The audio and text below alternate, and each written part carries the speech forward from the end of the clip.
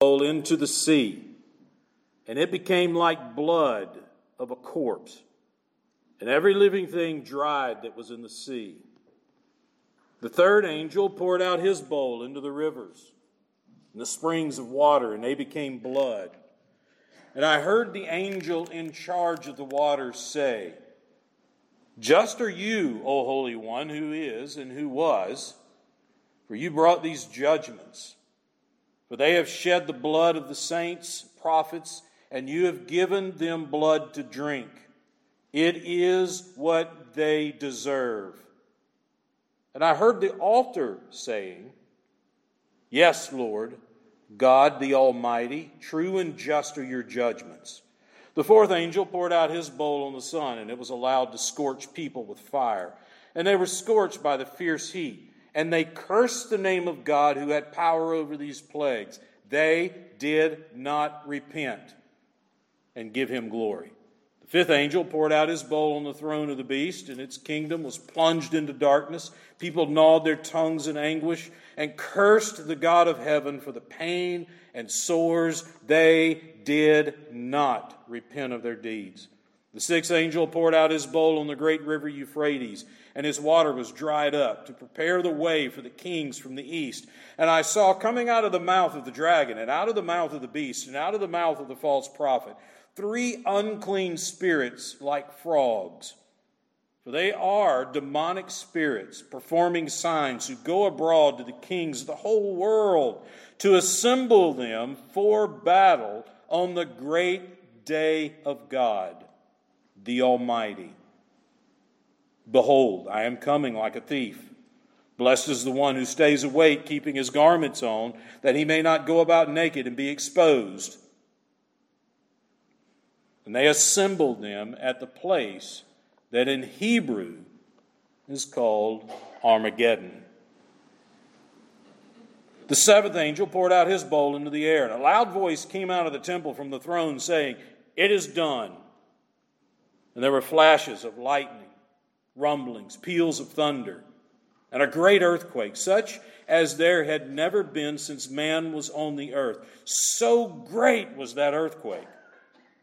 The great city was split into 3 parts, and the cities of the nations fell, and God remembered Babylon the Great, to make her drain the cup of the wine of the fury of his wrath. And every island fled away, and no mountains were left to be found. And great hailstones, about 100 pounds each, fell from heaven on people, and they cursed God for the plague of the hail, because the plague was so severe. So severe. You know, as a teacher, one of the things about in a classroom, and it's what we used to talk about all the time, is classroom management. How do you manage a classroom? If you can't manage a classroom, you can't teach. And so there are things to do and there are things not to do. Let me ask you this. Would you consider this just and fair? I've been guilty of both of these. All right?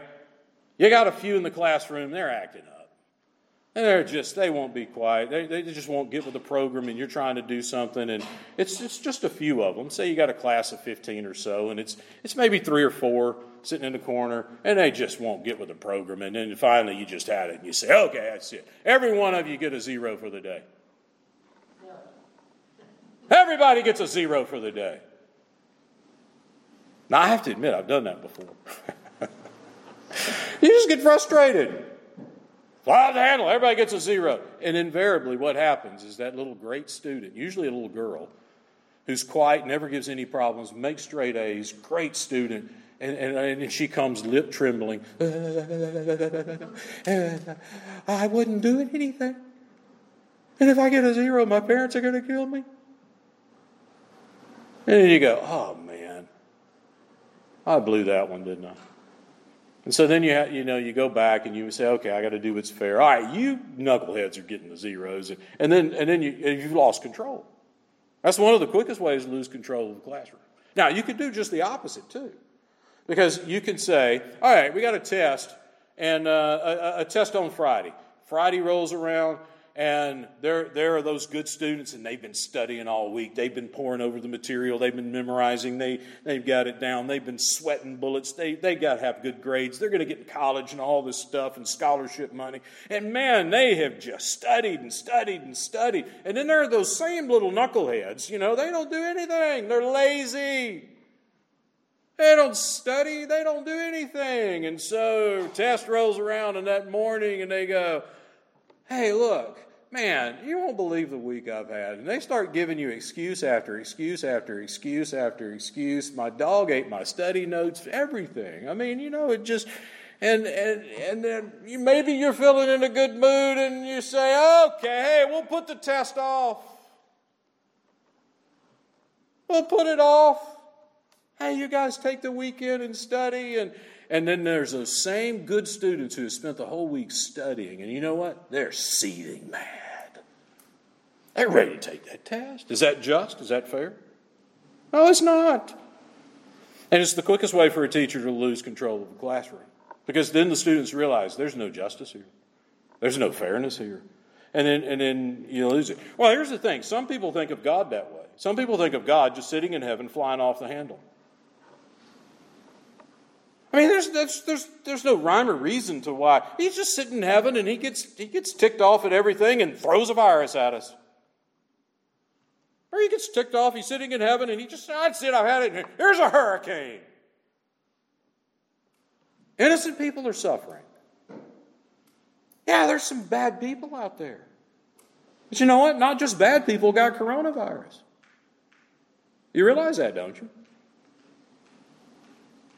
And so some look at God and they curse God and they say about God, see what this God, if he's a God of love and he's just and he's fair, why, he's just sitting up there, he's capricious and he just gets angry, flies off the handle and wham, he hits us with a judgment. And that judgment falls on innocent people. And how could God be just in allowing that to happen? Now, there are people that think that way. If you've listened in certain areas, you've heard that through coronavirus. You'll hear it every time some natural disaster or something happens. You'll hear people saying that kind of thing. And they'll curse God. And they'll say, we can't believe in a God who's going to do that. We can't believe in that. Who's going to hurt the innocent in this process? And so, are his judgments? I mean, this is a question. It's a legitimate question. It's a question that's being asked right now. It's a question that's been asked over the last 6 or 7 months. Because I think this is a judgment from God. I think he's speaking in judgment. So if that's true, if this is a judgment from God and he's speaking in judgment, then are his judgments random, arbitrary, and he just flies off the handle and sends judgments?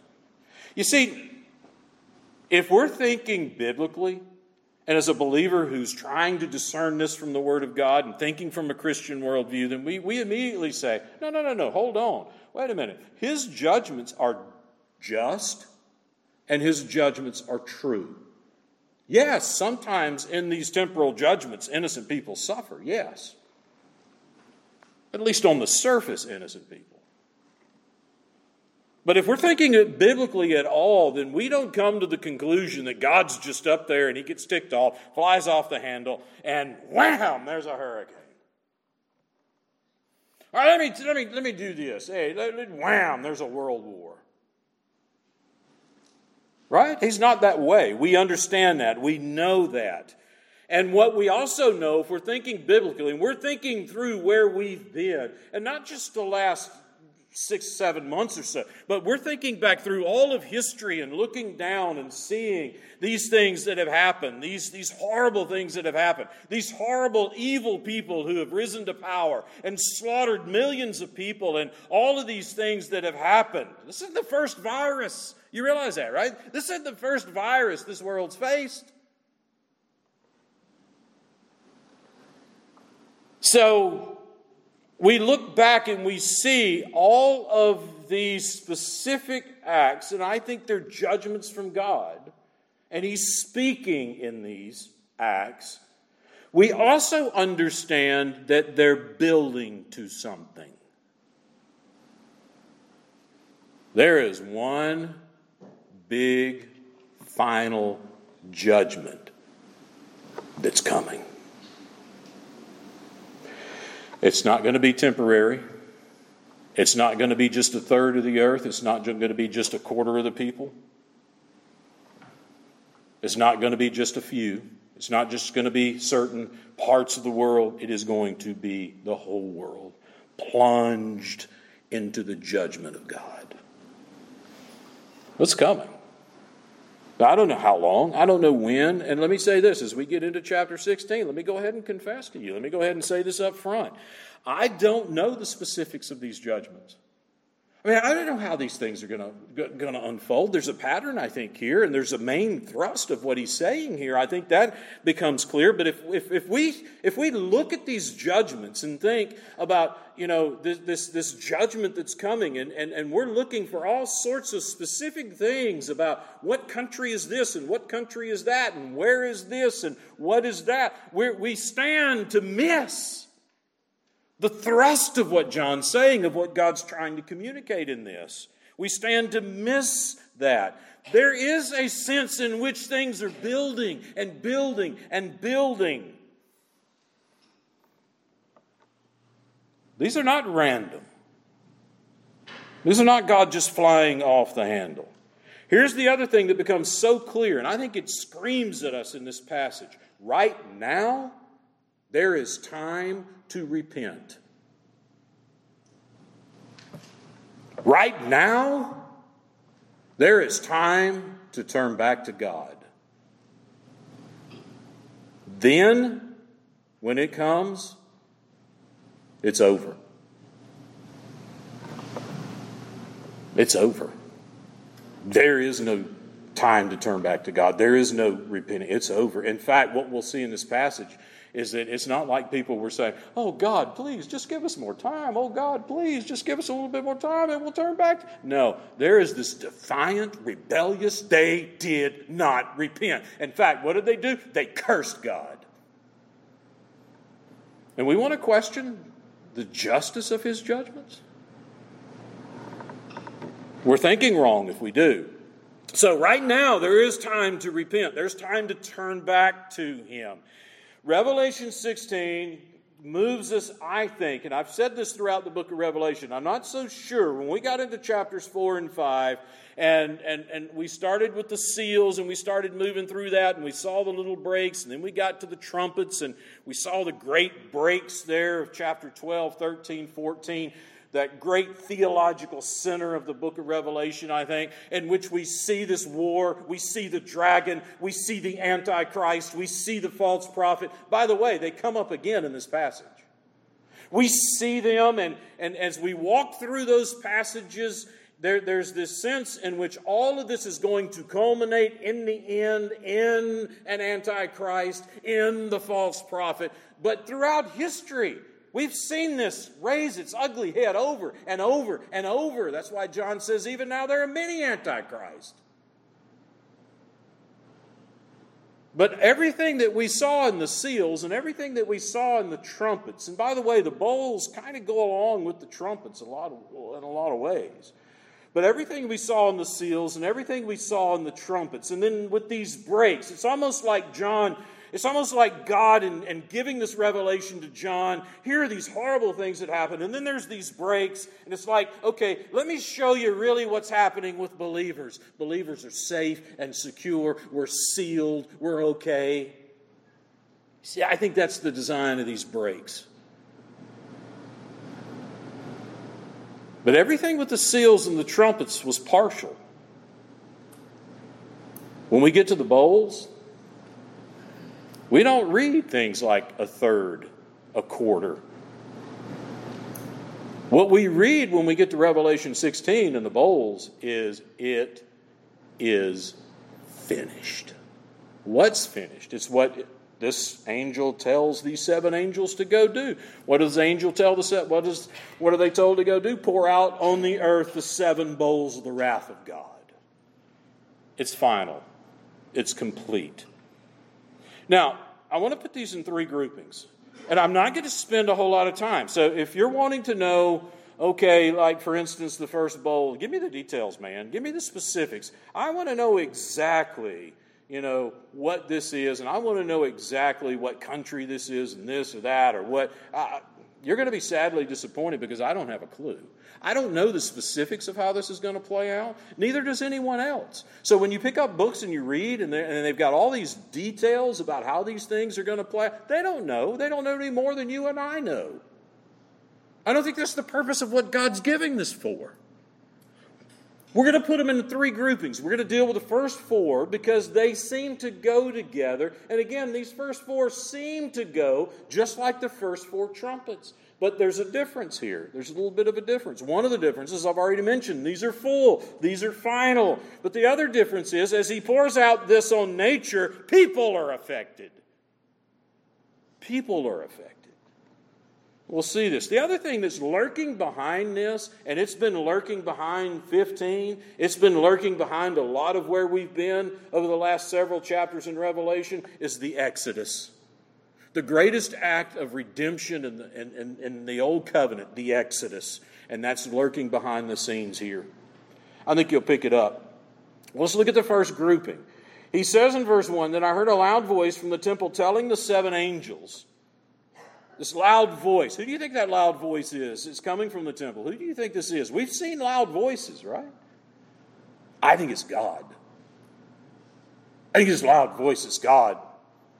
"And I heard a loud voice from the temple telling the 7 angels, go, commanded."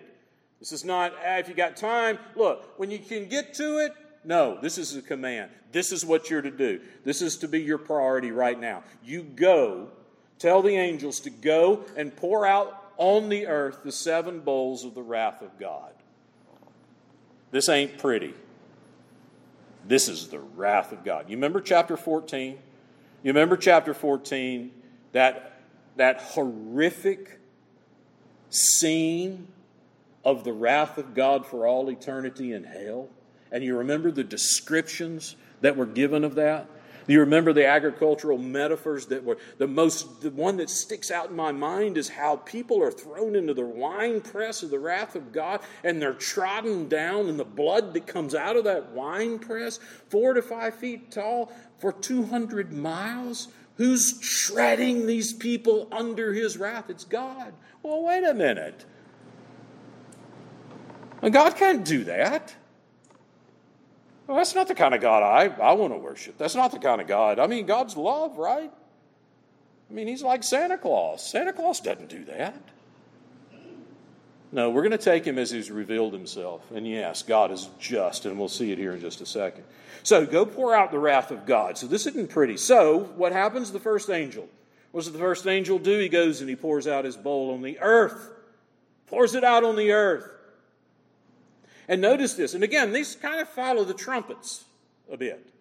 So this first bowl on the earth, but notice this. Here's something about the bowls. "And harmful and painful sores came upon the people who bore the mark of the beast and worshipped its image." Here's the other thing about God's judgments here. Do you see? You're going to pick this up in this. They are selective. If it's being poured out, and what happens here is that the people who were singled out here, sores came upon the people who bore the mark of the beast and worshipped its image. The implication is there are people who, what? Don't worship the beast. This is selective. This is targeted. This isn't God just flying off the handle and saying, "Oh, I'm going to give them sores. Whoops, oh my goodness, one of my children got, oh man. Hey, somebody go down there and clean this mess up." That's not God. That's not the way he operates. And even on the day of judgment, when this comes, Malachi talking about this, the day of the Lord. When it comes, it's selective, it's targeted. His people, we're okay. We're okay. Which indicates that his people are going to be here when this happens. Now, who are they? I don't know. Is the church taken out before this? I don't know. We've discussed those kinds of things. But what is clear is this selective, targeted, and it's the people who worship the beast. So in other words, you got a choice to make here. You want to continue following the beast? Go ahead. This is your end. This is your end. So then the second angel poured out his bowl onto the sea. He pours his bowl out onto the sea. Notice he pours it out on the earth. What happens? These sores. I don't know what these sores are. There's all kind of speculation. I don't know. And then here comes the second. He pours out his bowl onto the sea, and it became like the blood of a corpse, and every living thing died that was in the sea. Again, specifically, I don't know how this is going to happen. All right, I don't know. But what I do know is that the second angel pours out his bowl, and this is the wrath of God. And in effect, he pours it out onto the sea. And then notice this, the third angel pours out his bowl. And he pours his bowl out into the rivers, onto the rivers, and the springs of water, and they became blood. Now, the description of this is that it's not pretty, it's not light, it's something horrible that's happening. But then, just like the book of Revelation as a whole, guess what we get? We get a break. The intensity of it, and then we get a break. And notice this break. And I heard the angel in charge of the waters. Have no idea who the angel in charge of the waters is. Evidently, there's an angel in charge of the waters. And these bowls have affected the waters, the sea, the rivers, the springs of water. And then I heard the angel in charge of the waters say, notice what this angel says. Just are you.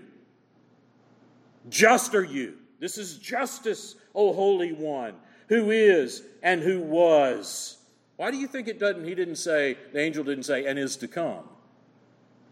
It's because it's answered in the very next part, you see. For you brought these judgments. He's already here. It's already come. And notice what he says. You brought these judgments. You brought these judgments. Who brought them? The just one, the Holy One. And in verse 6, for they have shed the blood of saints and prophets, and you have given them blood to drink. Notice, I think there's a play here. They shed blood. What did you do in your wrath? You gave them what to drink? Blood. They shed the blood of your saints and prophets. We've seen this, right? Throughout the book of Revelation, as this thing unfolds, it's going to be horrible. And there are going to be a lot of Christians who are going to be killed. Have there been a lot of Christians killed in the history of the church? Absolutely. You realize in the last 150, 200 years or so, there have been more martyrs of the faith. There have been more Christians killed than the history of the church, all the history of the church up to that point. There have been more killed in the last 150 to 200 years. Did you know that? They have been slaughtered. They have been killed. You remember the scene where earlier we saw under the altar there were the souls of those that had been slain? You remember they're crying out, how long, O God? When are you going to avenge us? And you remember what God says? You got to wait a little longer. There's more that are going to die. And then we read in other places where if you're appointed for the sword, then to the sword you're going to go. But don't you worry. Don't you worry. They shed the blood of the saints, and what is God going to give them to drink? Blood. Their blood, His wrath. He will avenge Christ. He will avenge the saints. The English Reformation, Henry VIII didn't start the English Reformation. Henry VIII wanted a divorce. The Catholic Church wouldn't give it to him, so what did he do? He did only what kings did in the reign of absolutism. He started his own church, put his own archbishop in place, and said, now give me a divorce. And what did he do? Gave him a divorce.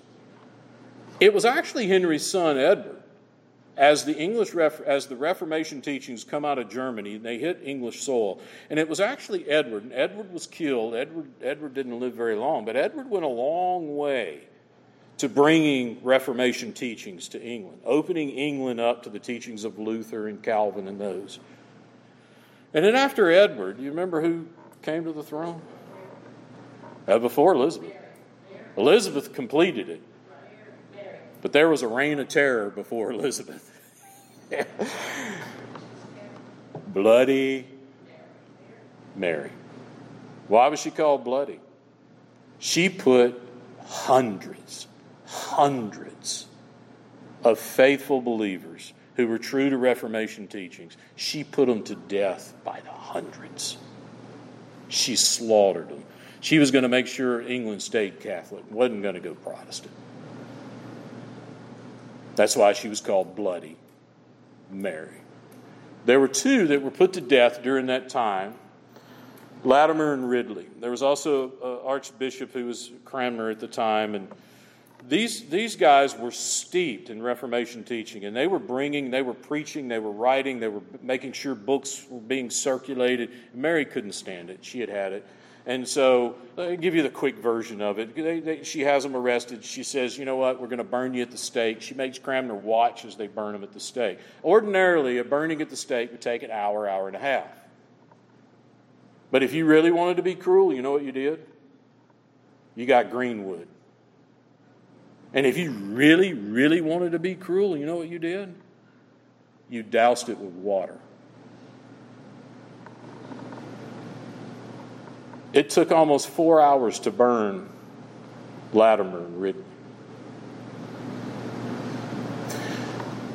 The fire starts, it burns up, it burns their ankles, it burns up to about their knees, their lower legs and so forth, and then they try to get it going again, and it's agony. Okay, can you imagine the agony of being burnt? Now, you're not taken down and given time out, and no, you're on a stake, you're tied to that stake. And at some point, this is a loose paraphrase, at some point, Latimer turns to Ridley and says, "Be of good cheer, Master Ridley." And he looks at him, because Ridley was kind of like his apprentice. And he looks at him and says, basically, play the man. Play the man. Don't you show fear. And he says to him, "For today we shall light a fire in England that will never be extinguished."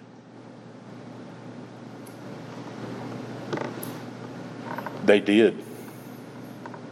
The gospel goes into England, and then guess where? Through all of that, through the Reformation in England and all that happened with that, guess where the gospel came next? America.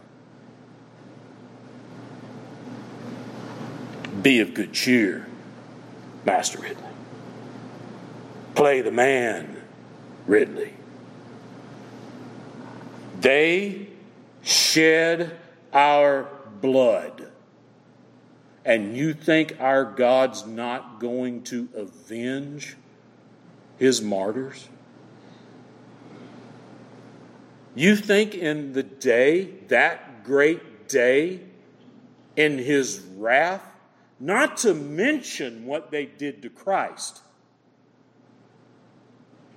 and you think that he would not avenge? That's what this angel's saying. You were just. You were holy. You brought these judgments. They shed the blood of the saints and prophets, and you have given them blood to drink. And then he sums it up by saying this: it is what they deserve. They deserve this. There will be no innocent people in hell. There will be no one in hell who is innocent saying, "Oh, gee, if I just had another chance. Oh, gee, if I'd have just..." No. They deserve his wrath. So then here comes the altar saying. I don't understand this either. The altar speaking. I heard the altar saying. It's sort of like confirmation. It's sort of like the angel says this, and it's sort of like saying, "Amen." Confirmation. Yes, Lord, the Almighty, true and just are your judgments. So you can't sit back and say, "Well, I'm not going to believe in a God," and all this stuff happens, and you begin to curse God and say, "Why, he's capricious. He's just randomly throwing this stuff out. Innocent people are stuff." No, they're targeted. They're targeted. He is true. He is just. His judgments are just. When he pours out this wrath in the end, it is just. It is justice. It's not me as a teacher just saying, "Okay, you all get a 0. You see? It's not that at all. So now the fourth angel pours out his bowl on the sun, and it was allowed to scorch people. Again, see, here people are affected. It was allowed to scorch people with a fire, and they were scorched by the fierce heat, and they cursed the name of God who had the power over these plagues, and they did not repent. You see this? They didn't repent. They cursed God. They did not repent and give him glory. Now here comes the fifth angel. The fifth angel pours out his bowl on the throne of the beast. What beast? It's the beast we've seen already. Remember chapter 12, the dragon, chapter 13, the beast. that first beast, the Antichrist, and then the false prophet. So the fifth angel pours out his bowl on the throne of the beast. You notice the throne of the beast goes straight to the seat of power.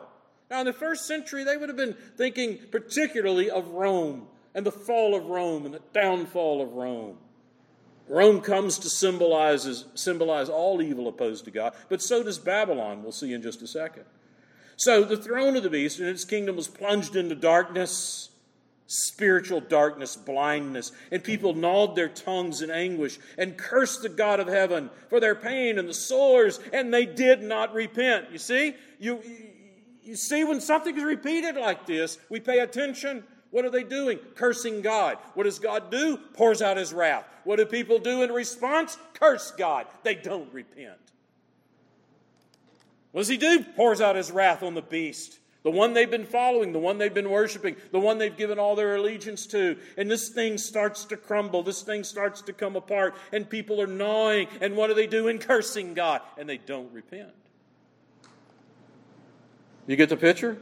Then here comes the sixth angel. The sixth angel poured out on the great river Euphrates, and his water was dried up to prepare the way for the kings from the east. The Euphrates would have been the eastern boundary of the Roman Empire. The whole idea of this judgment, the drying up of the river. I told you what's lurking behind this is the Exodus. You remember God dried up the Red Sea? Remember he parted the waters and dried up the Red Sea, and Israel crossed over on dry ground, right? But guess who else entered that dry ground? Yeah, the Egyptians. The Egyptians followed them. And then what did God do? Send judgment. There's this drying up of the Euphrates. Why? It's so that these kings can cross over the boundary. There's a gathering taking place. I don't think this is a war. Some have looked at it and said, well, this must be some kind of war. No, the language here is of one decisive final battle. Notice what it says. The Euphrates is dried up to prepare the way for the kings from the east. And I saw coming out of the mouth of the dragon, remember the dragon of 12, Satan, and out of the mouth of the beast, 13, the first beast, the Antichrist, and coming out of the mouth of the false prophet, here they are again. And what's coming out of their mouth? 3 unclean spirits like frogs. See, here's where the Exodus is lurking behind this. Frogs were unclean. Frogs were demonic. And so what John sees is that there's this demonic spirit that's going out. And what's this demonic spirit doing? He specifically says, for they are demonic spirits, performing signs, who go abroad to the kings of the whole world to assemble them for battle on the great day of the Almighty. There's this deception. Hey, go out, gather them up. We're going to have one final showdown. In the history of Israel, the kings, at certain times, there were certain kings who believed lying spirits. And they were told, yeah, go to battle.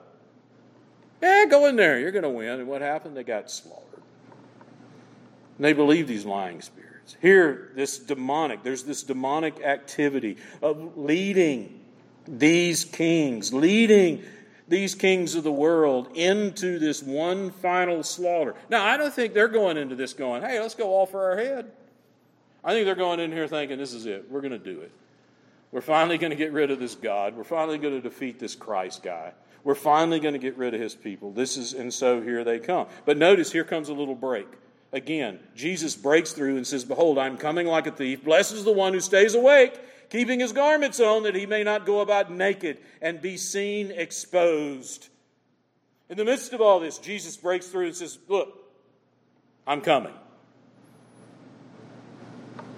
I thought about it. Why break through now? I mean, why would he break through now, other than things apparently at this point almost look hopeless? The pagans are coming full force, and there's nothing to stop them. There's no river to hold them back. They've gathered in unity for one purpose, and there are demonic forces leading them. Everybody's on the field. Everybody's ready for battle. I don't see how possibly, how in the world could we possibly defeat this? Oh, behold, I'm coming quickly. You see, I think that's why that's put there. Just like the first break. You want to curse God? No, you can't curse Him. His judgments are just. They deserve this. Don't panic over what is about to unfold. I'm coming quickly. And then you see at the end of that there in verse 16, and they assembled them at the place that in Hebrew is called what? Dun, dun, dun, Armageddon. There has been so much written about Armageddon. There's been so much written about Armageddon. In fact, we have to decide whether it is Armageddon, which would mean city of Megiddo, which was really insignificant, destroyed in 350 BC, or whether it should be pronounced Harmageddon. If that's the case, then it means Mount of Megiddo. The only problem is there was no Mount of Megiddo. Now, there was a valley. It was a valley called Jezreel. If I say this, if I go Monty, you all look at Monty, right? But if I say this, if I say, Howard, would you go get Monty's tools? I would write that with an apostrophe S, right? You remember your English? I hope I'm getting this right. So it would show possession. So I'm talking about Monty's tools. And so there would be this little apostrophe. You remember what they looked like? Later on in Greek, this wasn't in the original Koine Greek, but later on in the Greek language, they had these, what they called accents, breathing marks, and so forth. And the breathing marks look like these apostrophes. And the one that looks like a regular apostrophe is called a smooth breathing mark. Doesn't affect anything. But then there's one that's backwards. And it's called a rough breathing mark. When that occurs, when a word begins with a vowel, or the letter rho in the Greek, there is a rough breathing mark. The only thing that signifies is that you pronounce it H. Okay? You pronounce it H. Some manuscripts have the rough breathing mark, some manuscripts don't. So scholars are divided. Is it Armageddon? Or is it Harmageddon? If it's Harmageddon, referring to Mount of Megiddo, which there is really no mount, it's more like a hill. I don't know, did you go up into this area north of Jerusalem? Valley of Jezreel? Yeah, if you go back into Judges and you read some of those battles, especially Deborah and Barak and what happened in Judges 4 and 5, this great battle that happened there, God delivers the people in this valley. It's actually a valley. And it's wide. There have been numerous wars that have happened in this valley. Yeah. Surrounded by hills. Yeah, hills and so forth. There's an interesting thing about the hills, too, in the mountain. In 1 Kings chapter 20, you've got Syria giving Israel problems, and Ahab is going to go fight them. And Ahab goes out and defeats Ben-Hadad, king of Syria. And they fight in the hills. And so Ben-Hadad's advisors get him and say, hey, look, man, you're fighting on their turf. You got to get them down in the valley. You get them down in the valley, their God can't help them in the valley. And so what do? They wait till spring. And here comes Ben-Hadad and the Syrians, and they're in the valley. Guess what happens? Israel slaughters them in the valley. You know the song. That's where the song comes from. God is the God of the valley, not just the mountains. That's where it comes from.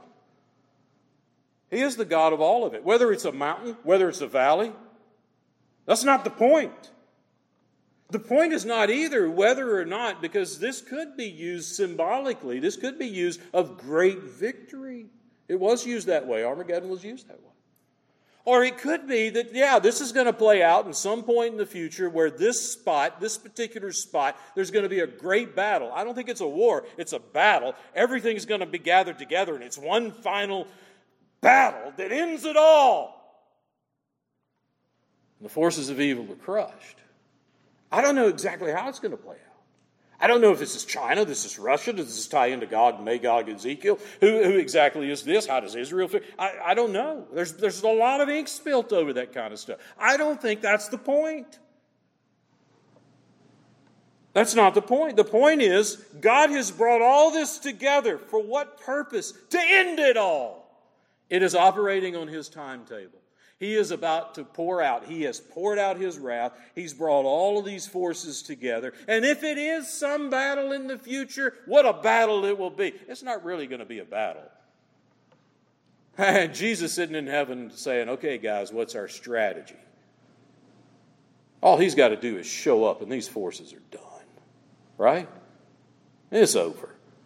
So here it is. This Armageddon. Now the seventh bowl. Let's get through the seventh bowl quickly. The seventh bowl, the seventh angel poured out his bowl into the air, and a loud voice came out of the temple from the throne saying, "It is done. It's finished. It's over." There were flashes of lightning, rumblings, peals of thunder, and a great earthquake. This was a huge earthquake. All the world, such as had never been since man was on the earth. So great was the earthquake. It's emphasized here.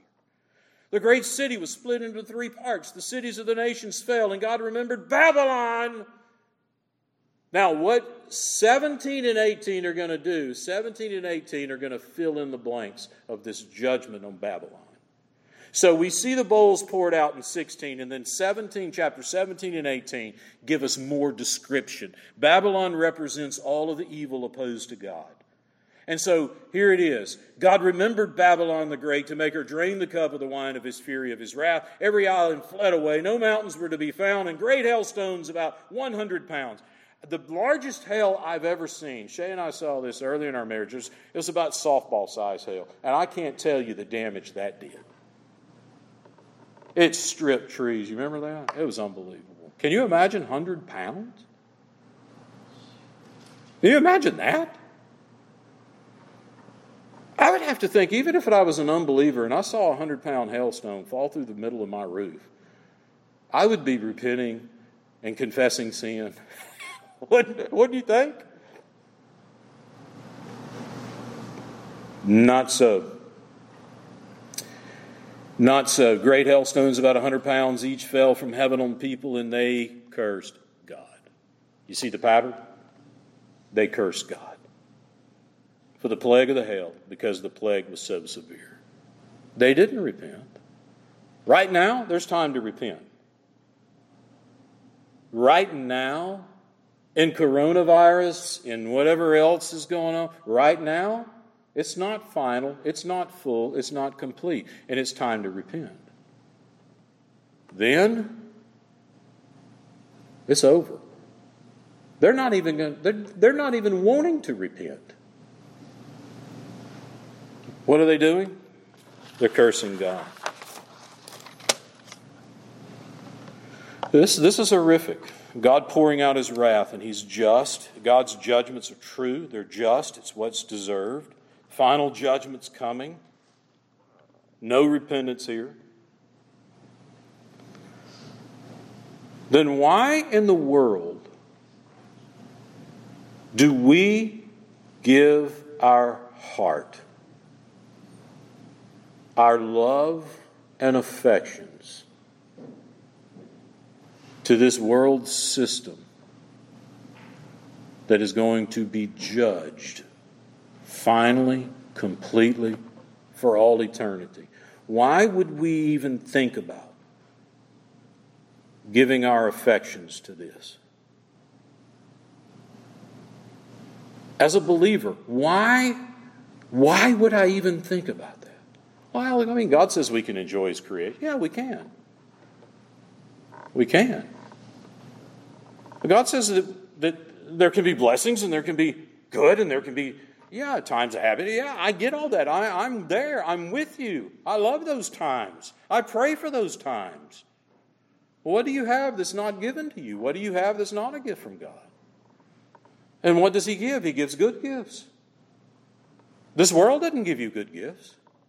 This world gives you something with a hook in it. And the hook in it is always this. What's lurking behind it always is worship the beast. Worship the beast. Worship the beast.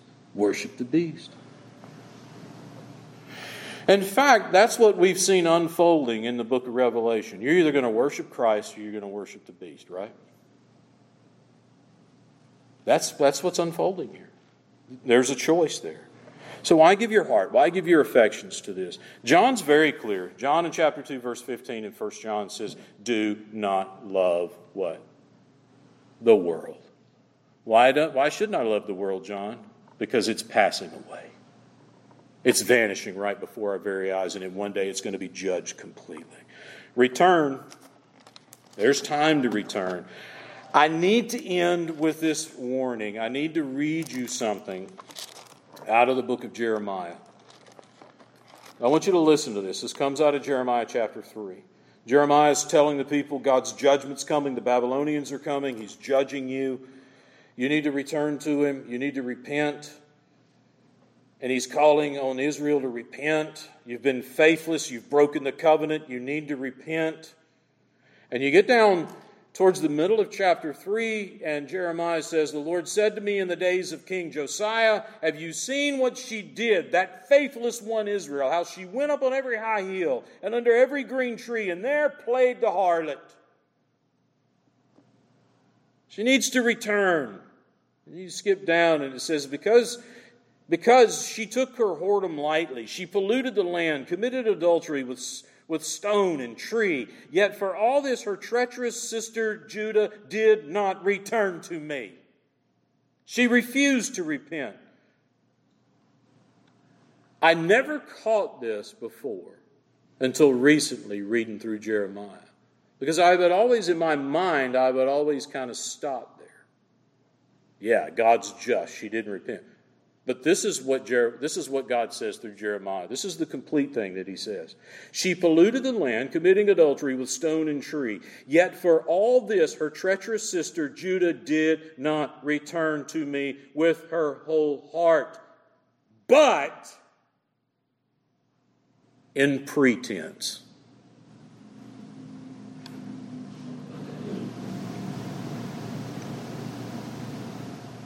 Do you hear that? She returned in pretense. You know what pretense means, right? She thought she could pull the wool over God's eyes. We'll just pray a little bit. We'll just go to church more. We'll do this, we'll do that, we'll be good to our neighbor, we'll do this and that. Isn't it strange that every time something major happens, churches are full? Can't be full now because they won't let them meet, right? But look, you let it open up and let things happen and let this election go in a bad way. Man, you're going to see people going, we got to return to God. We got to return to God, right? Just like Judah. Just like Judah. What's worse than not repenting? It's returning in pretense. It's saying to God, we can fool you. Do you know how many people are trying to play that game right now? Coronavirus? Hey, we can pull the wool over God's eyes. Let's just tune in on Facebook and watch a church service. Now, I'm thankful they are, because hopefully the truth of God will grip their heart, right? Or you see where I'm going with this? People who never even thought about church before. Now all of a sudden, but it's the danger is it in pretense? There's no real intention of giving a heart and soul to Christ. There's no real deep-seated move and conviction of sin and a need for a Savior. It's just, hey, let's just get God off our back for a little bit. After all, He's obligated, right? He's obligated. All we got to do is go to church, and what's He got to do? He's got to bless us. Look, there are people that think that. What does pretense look like? Hosea deals with it in chapter 7. Hosea says that what happens is that people return when God touches their stuff. Remember Wayne talking about stuff? When God touches their stuff, When God touches their money, when God touches their health, when God touches their material things, then what do people do? Oh God, oh please, don't take that from me. Hosea says that's returning to Him in pretense. There's no concern for the glory of God. There's no real concern for repentance of sin. They did not, what? Repent. They didn't repent. In fact, they cursed God. And after a while, when you figure out and you realize, man, I can't pull the wool over his eyes, then you get angry. And people do end up cursing God. You need to turn to Him now. I am coming quickly. Don't let Him find us naked. We need to be clothed in the righteousness of Christ. And the way we're clothed in the righteousness of Christ is turn from our sin and put our faith and trust in Him. See it? There He is. My warning is that in light of this judgment that's coming, do not return in pretense. Give Him your whole heart. Let's pray together. Father, we do heed these warnings. At least I pray that we do. I pray that we do.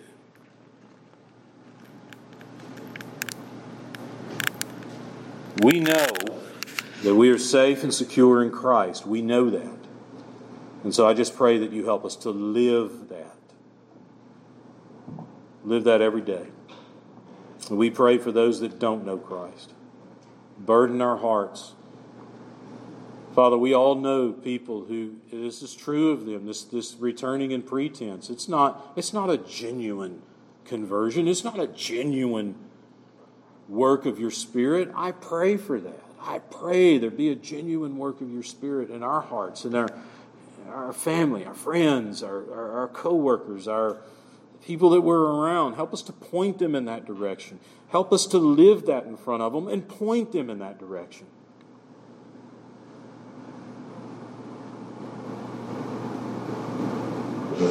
There is time now to repent.